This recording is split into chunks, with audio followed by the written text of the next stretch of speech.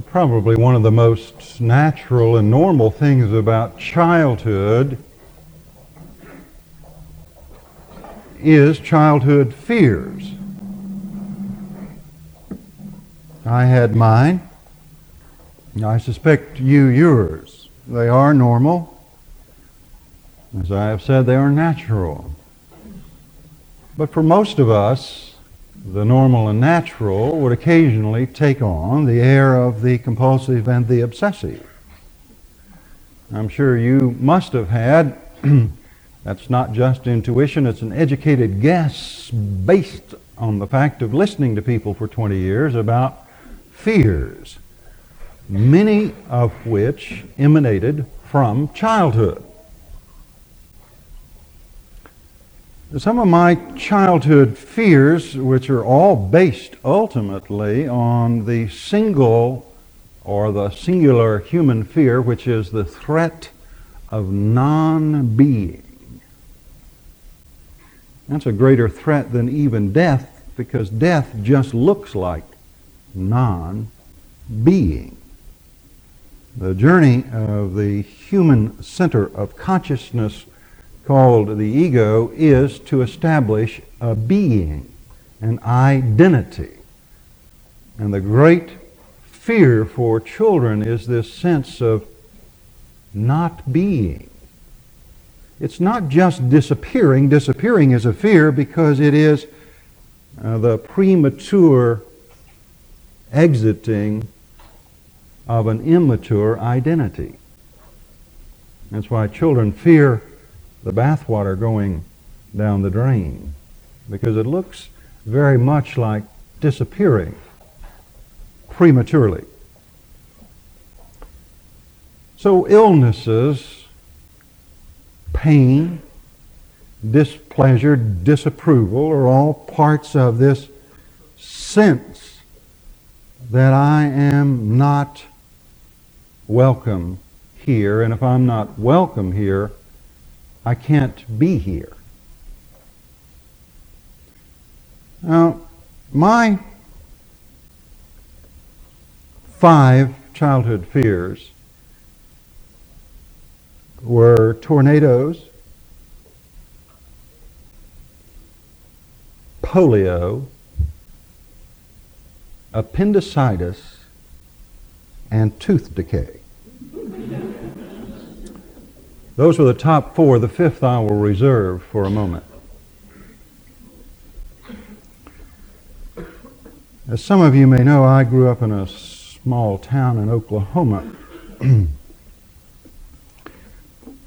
That small town in Oklahoma was in what was known to the old-timers. It was in Tornado Alley. As a matter of fact, Drumright has had 4 great tornadoes, 2 of which occurred before I was born, but yet were still in the collective consciousness of the people. The great tornado of 38, the great tornado that came during the war. And I was lucky enough to have moved to Drumright during the war, but after the great tornado in 41. Drumright had not had a tornado for 15 years. And I lived in constant fear. Every spring we had a siren that would blow in town when the weather was threatening. Or as the old-timers would say, a siren. The siren would blow if a threatening storm was imminent. And this was before the days, of course, of radar and TV. Although we did have one TV station, Channel 2 in Tulsa, that was on all the time. And it was the only station we could get. Now, I do remember during one great threatening cloud that had come up in the late spring, where you could almost feel the tension of nature getting ready to do something, purge something. And we were watching the television, and they had a newscaster, and they had this rudimentary, elementary radar system, and they were tracking a tornado cloud. It was live TV. And this man was scared to death, petrified. And he said, the tornado has been sighted within miles of our TV station, even as I speak. Hail is hitting upon the tin roof. You could see and feel the anxiety in him. It got closer step by step, and he got more anxious. And then he said, we will have to go off the air for a moment. And they did. They went off the air. And for all that we knew, he had been absolutely destroyed by this great wind. He came back on the TV within a few minutes and said, you all can relax. The tornado has gone on to Claremore.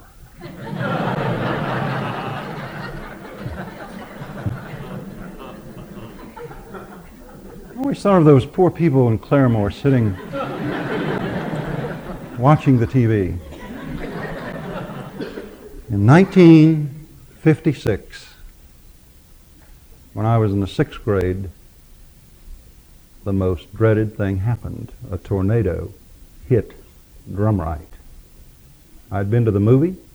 I came home, as a matter of fact, in a rare appearance. My father came and picked me up at the movie because there was such a threatening cloud. As the old-timers said, a cloud had blown up. And as we sat in our house, this tornado came and hit within a block of our house. This entire lecture in itself, the metaphor and reality of being in that tornado. But I survived the tornado. One of the great childhood fears of my life was that a tornado would come and blow us all away.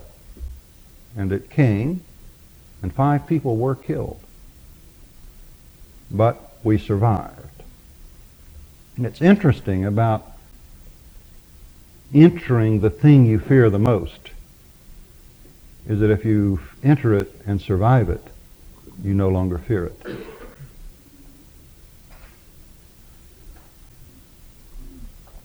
It's risky business, though. Very risky. Polio. Many of you grew up during that great childhood fear of polio. Several images I have. One is on the newsreels at the movie theater. They had a scene of a ward with, and I've never liked this term, it's just an ominous term, with iron lungs lined up. And little children lying on their backs in iron lungs with mirrors above so that you could see their faces and that they could relate to those to whom they were speaking. Polio was a great constant threat. It afflicted, of course, as it did with everybody, some of my friends. I remember one little girl named Gail who came back to school in the fall, having been taken away to Tulsa with polio, and came back with braces on her legs and crutches. Polio was one of those great, great threats growing up, one of the great fears. The inoculation came in my childhood when Salk, or whoever deserves the credit for the inoculation, and the realization, once again, that it is the very germ of that which is threatening when it enters you that protects you from that which you fear.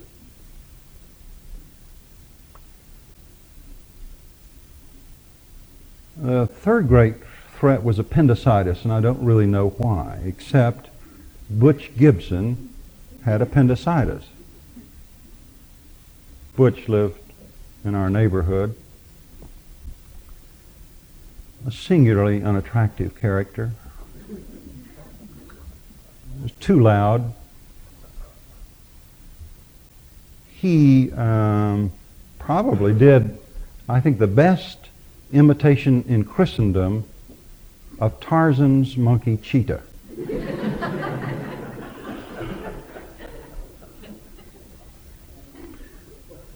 I'm unaware of where the contest was held, but were it held, I would nominate Butch Gibson as having the most shrill voice, which he would then imitate Tarzan's pet monkey Cheetah. He had appendicitis. He was taken, another word, ominous word, for an emergency appendectomy. There was no hospital in Drumrout. He was taken to Cushing. I think about a lot of things about Cushing, but one of the things I remember about Cushing that has become more and more relevant to me is that it was the only Episcopal church anywhere near was in Cushing. There was not an Episcopal church in Drumright. I went to the Methodist church in those days. But we had some friends who used to drive to Cushing to receive the Eucharist. Now, for a small boy, that sounded a little bit like going for an emergency appendectomy. I mean, what kind of church was it you'd have to travel 10 miles to receive the Eucharist? Things change, don't they? An emergency appendectomy. It sounded ominous, particularly when Thelma, his mother, recounted the emergency to my mother within my hearing. Particularly because the incision, which probably was done by a family doctor in those days who did everything from treat childhood diseases to treat large livestock, probably did the surgery, and evidently something about the stitches that didn't quite work and an infection developing, and I remember the word pus.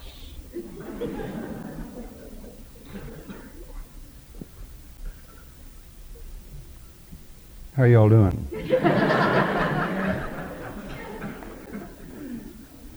Dripping from the incision.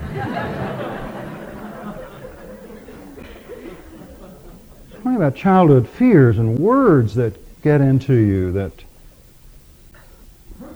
bring this inordinate fear, all based on the threat of non-being. I am struggling to be and to become, and all of this threatening barrier to my becoming are out there. A friend of mine whose mother had been ill, her sister, his aunt, lived with them. Mother went to the doctor and came home and was put to bed. And he asked, "What's wrong with Mother?" And he received this answer. And think about it, being 5 years old.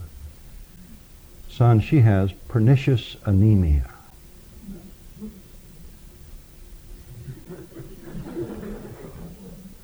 We know that's tired blood, but when you're 5 and you hear pernicious anemia, every time I got a sense of a stitch in my side, I thought, emergency appendectomy.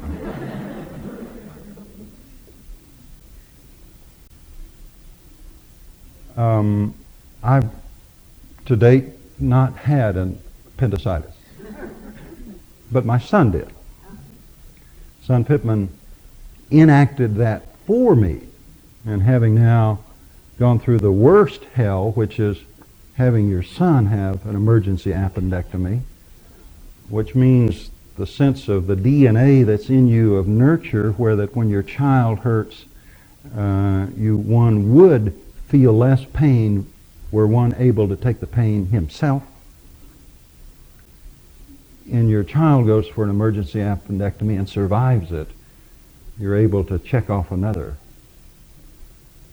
inordinate childhood fear. Tooth decay.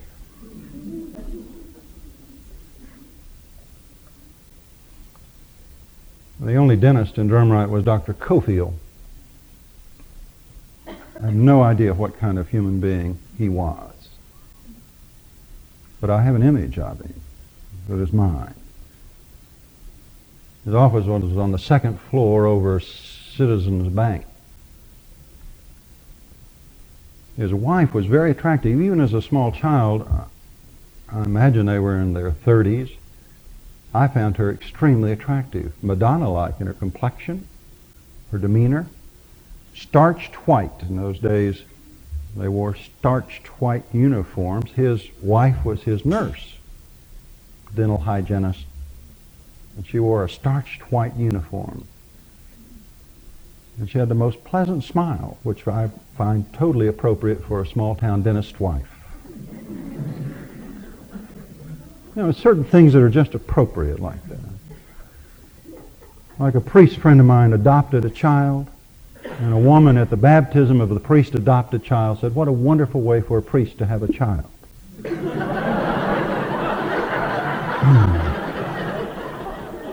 Certain things just seem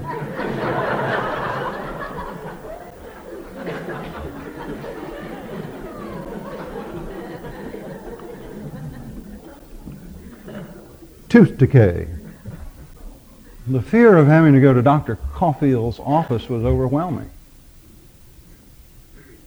The pain of those drills in those days, I must admit he did not have a foot-driven drill, but whatever motor there was that drove that drill in those days drove it oh so slowly. He also smoked and had a mustache. And I could smell the smell of tobacco on his fingers, and they were large, hairy hands. And as he peered down into my mouth, it was pre-scope.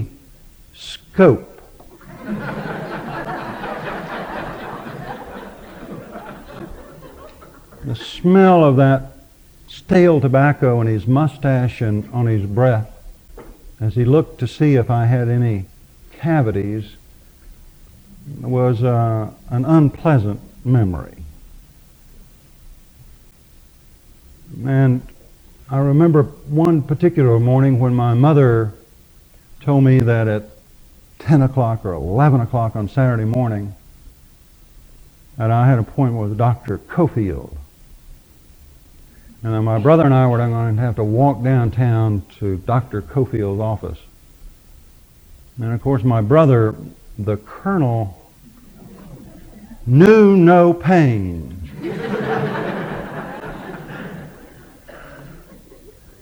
And for him it was just another event in a regular day to go to the dentist's office. Plus, he was one of impeccable personal hygiene, and he never failed to brush his teeth. I never failed to not remember to brush my teeth.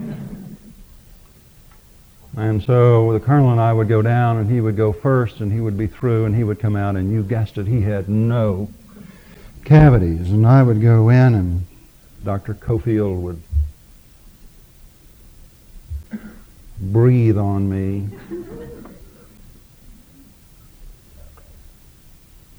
And in that moment I would have the sense that this would be my last act on earth, was to have Dr. Cofield in my mouth, grinding away at me. I also had the sense that probably this was the payment for all my sins.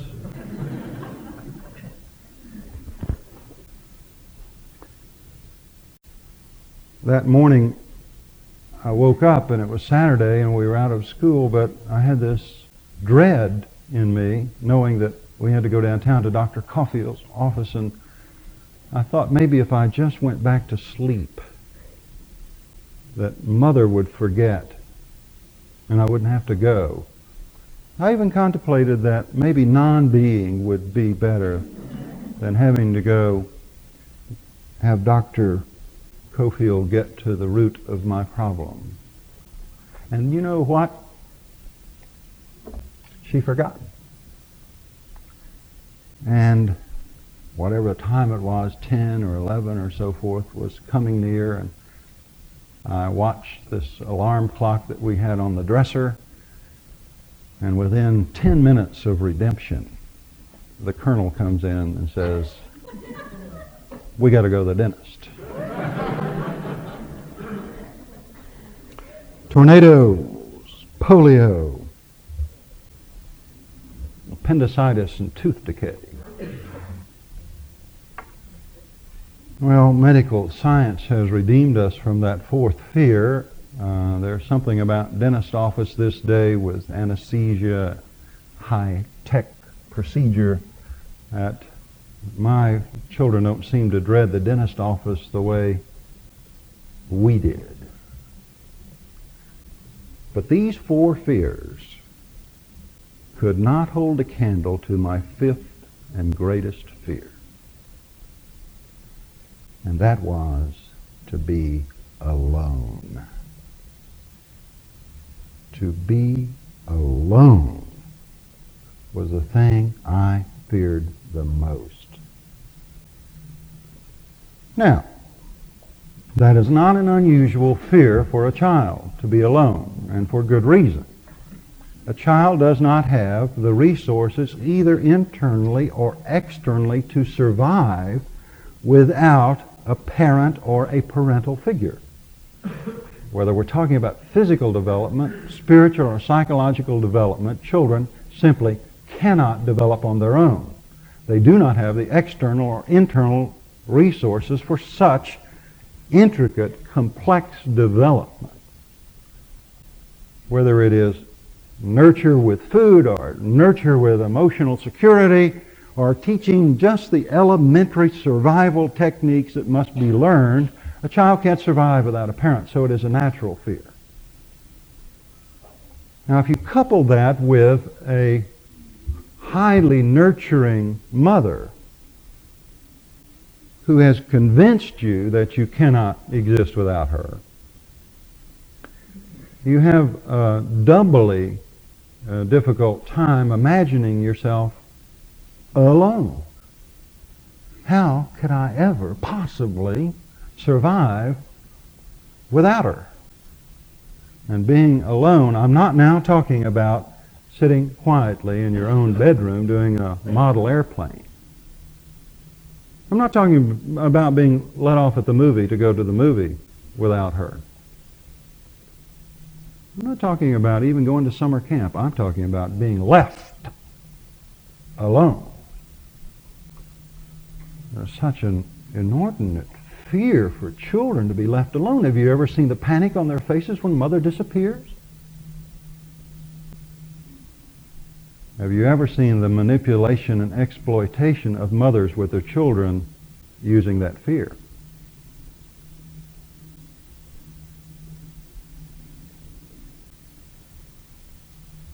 I would rather have gone to Dr. Cofield in a tornado with a pain in my side than be left alone. One of my greatest dreads and fears was being alone. Children have great horrors and fantasies about abandonment. The fear of abandonment is a common human fear beginning at childhood. And the irony and paradox of the human development is that we have to continually separate from our dependencies in order to grow and become. And so we have this double-edged urge to stay and leave. Fear of abandonment, that I couldn't make it alone, and the need to separate, or I'll never become one.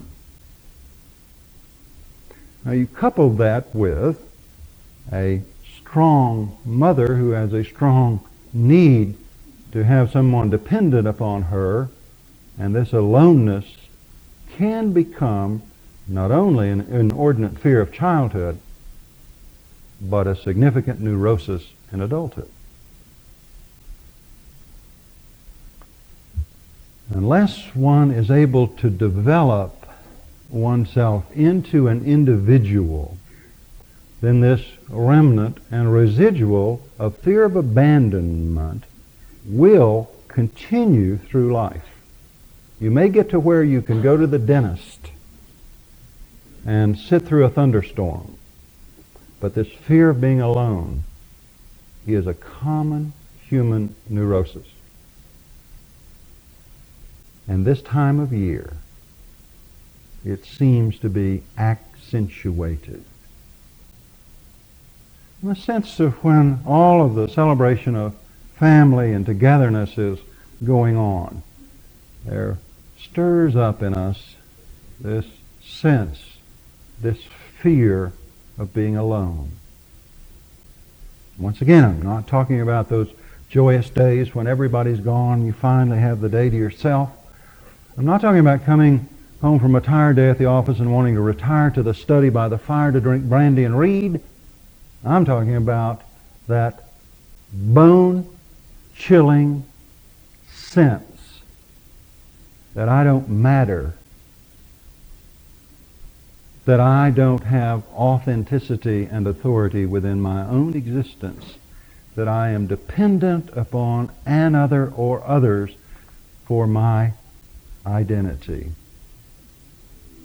It is the sense that I have within me this machine called a body and this complex spirit called a soul that must be generated.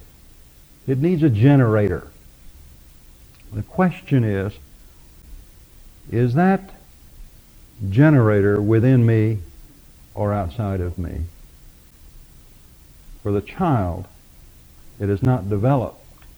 The child does not have sufficient internal resources to generate survival, self-esteem, worth, authority, authenticity, or any of those things that make up autonomy.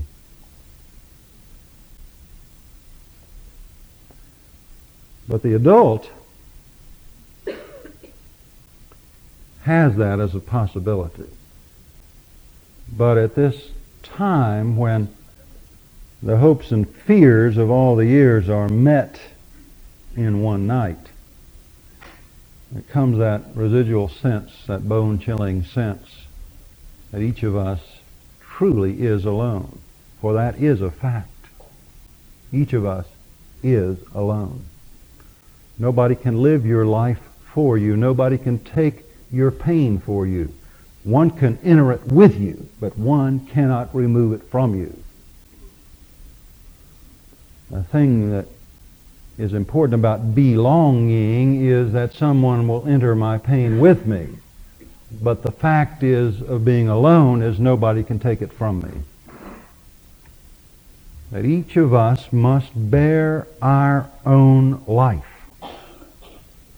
We were born to bear our own life, and yet for the first 15 years we were totally dependent for identity and for our own resources externally upon another, and then slowly we have tried to take this on ourselves to become a human being. Human beings are always becoming, and one of the things we are becoming is independent and individual. And we hang on in all kinds of neurotic and dependent ways to others and bad situations because we don't have the sense that we can exist apart from another.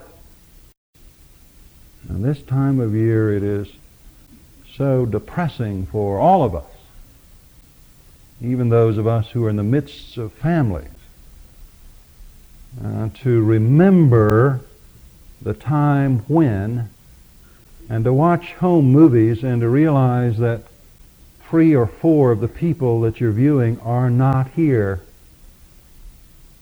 are not with us.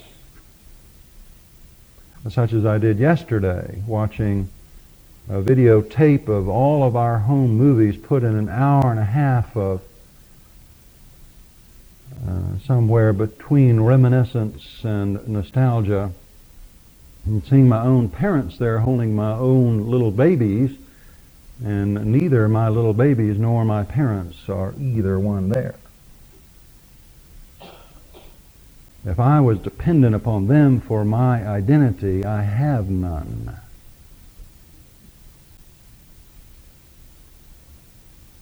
And so those fears that we had of tornadoes and appendectomies and polio and tooth decay are only ego awarenesses of the greatest threat, which is non-being. And so what would the remedy be for that?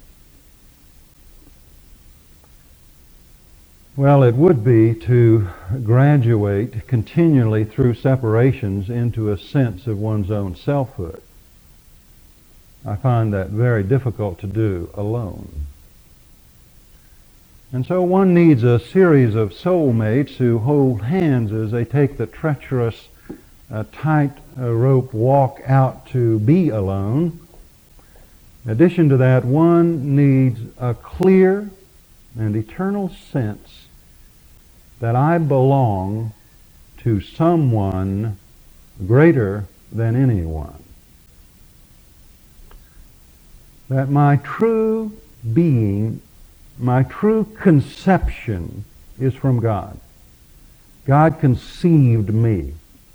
I was birthed through 2 human beings, but God conceived of me, and like the first creation, when God saw what he had created, he said, "He is good. He is very good." Not good in the sense of the ability to follow all of Mother's rules, but good in the sense that all that I want him to become is within him to be. All he needs is within his system. That he is a self-contained unit, an individual. Now, one of the great confusions is that the word individual does not mean isolated. The irony and the paradox, of course, is that we cannot become ourselves apart from another. Parents, siblings, friends, lovers, children. And yet at the same time, none of them can live our lives for us. That continuing sense of separation, fear of abandonment, that sense of related, of dependency and independence. The word individual does not mean isolated. It means cannot be divided. So that building one's individuality doesn't mean do so in isolation, and it doesn't mean becoming a recluse. To become an individual means nothing can divide me, not even being alone. Loneliness is a great fear, and loneliness may be a symptom of one who has not individuated, which probably is the description of 90% of the human beings that I know. Each of us suffers from loneliness and fear of being alone. It is primary. It is a primary fear that carried all through our lives. So I'm fond of saying we must be weak enough to meet our need. We must be weak enough to admit our need before we are strong enough to meet it. And we must all be weak enough to admit our fear of aloneness before we can be strong enough to meet such. And to develop a selfhood, which is, I think, the sum and substance of the Christian message, is that we were created to become whatever it is that we were created to be. And that we have a sovereign right and an obligation to become that apart from any other. And for nobody's pleasure and delight other than the one who brought us into existence, which is not the mother or the father, but the God of all creation. And that our journey is to receive the pleasure and delight that God has in us. And that is the singular relationship that builds true soul and true selfhood. One cannot become what one was created to be without a relationship with the Creator. And however you describe it, whatever tradition of language system is yours, whatever set of symbols or sacred story you adhere to, one must have a relationship with the Creator. Because that's where the ultimate and unconditional affirmation and confirmation and authentication comes from. And everybody has that. The second is to have a model of what authentic human existence might look like if we saw it. It's Jesus of Nazareth. That's what authentic human existence looks like. Think of the tornadoes and pains in his side. Authentic human existence is that we suffer into existence and, having survived, discover indescribable joy. To have completed and integrated that fear so that we do live a part of our lives not disabled by elementary and primary fears. Being alone being one of them. It is possible to overcome your fear of being alone the same as it is the dentist or an appendectomy. Because each of us is. And as long as you deny or avoid your aloneness, it has control of you. If one admits and recognizes this fear, then one is moved to separate from whatever it is that is keeping us from becoming ourselves. Life has a way of separating you from everything you thought you were dependent upon in order to see if you will prosper without it. I'm fond of saying we are all in an intensive care unit being kept alive by all of these external issues and individuals. And life has a way of unplugging them one at a time to see if the patient will prosper without the artificial resources. They'll all be taken away. Your parents will be taken from you. Your children will leave you. Your job will run out. All of those things that have sustained you externally will all disappear. Will the patient have enough internal resource to generate a life alone? It's the question. I'm committed as a priest of the gospel of our Lord Jesus Christ to the fact that Christianity holds within it from the very beginning all that we need to generate a life and the model we need to see authenticity when it's acted out.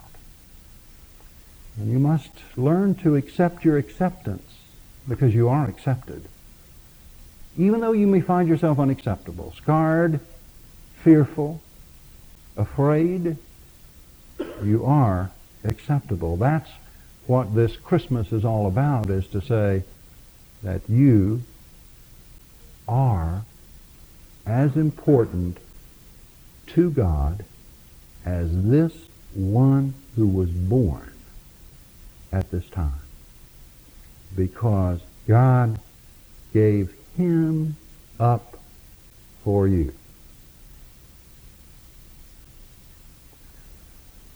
I conclude by reading a meditation written in an international publication, widely distributed, written by the dean of a cathedral in the Southwest.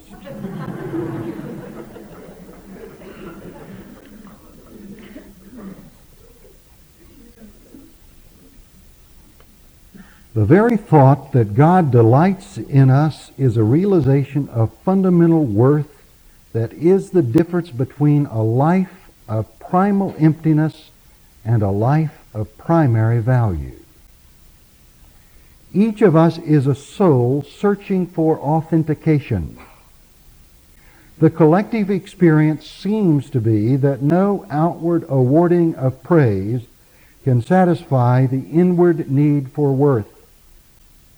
To capture even a glimpse of the possibility that God delights in our being may be the only awareness that can begin to build an inner core of selfhood. To know at some substantial level of our being that God takes pleasure in us means that we might find something about ourselves that would be alluring enough to initiate a relationship. We might begin to know ourselves, to affirm ourselves, to love ourselves, to become ourselves.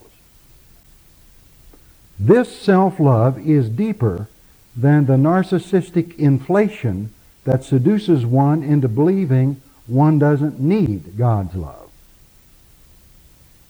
It is, after all, the opposite. God delights in you. This means you might do as much for yourself. I don't think I could have said it better. Amen.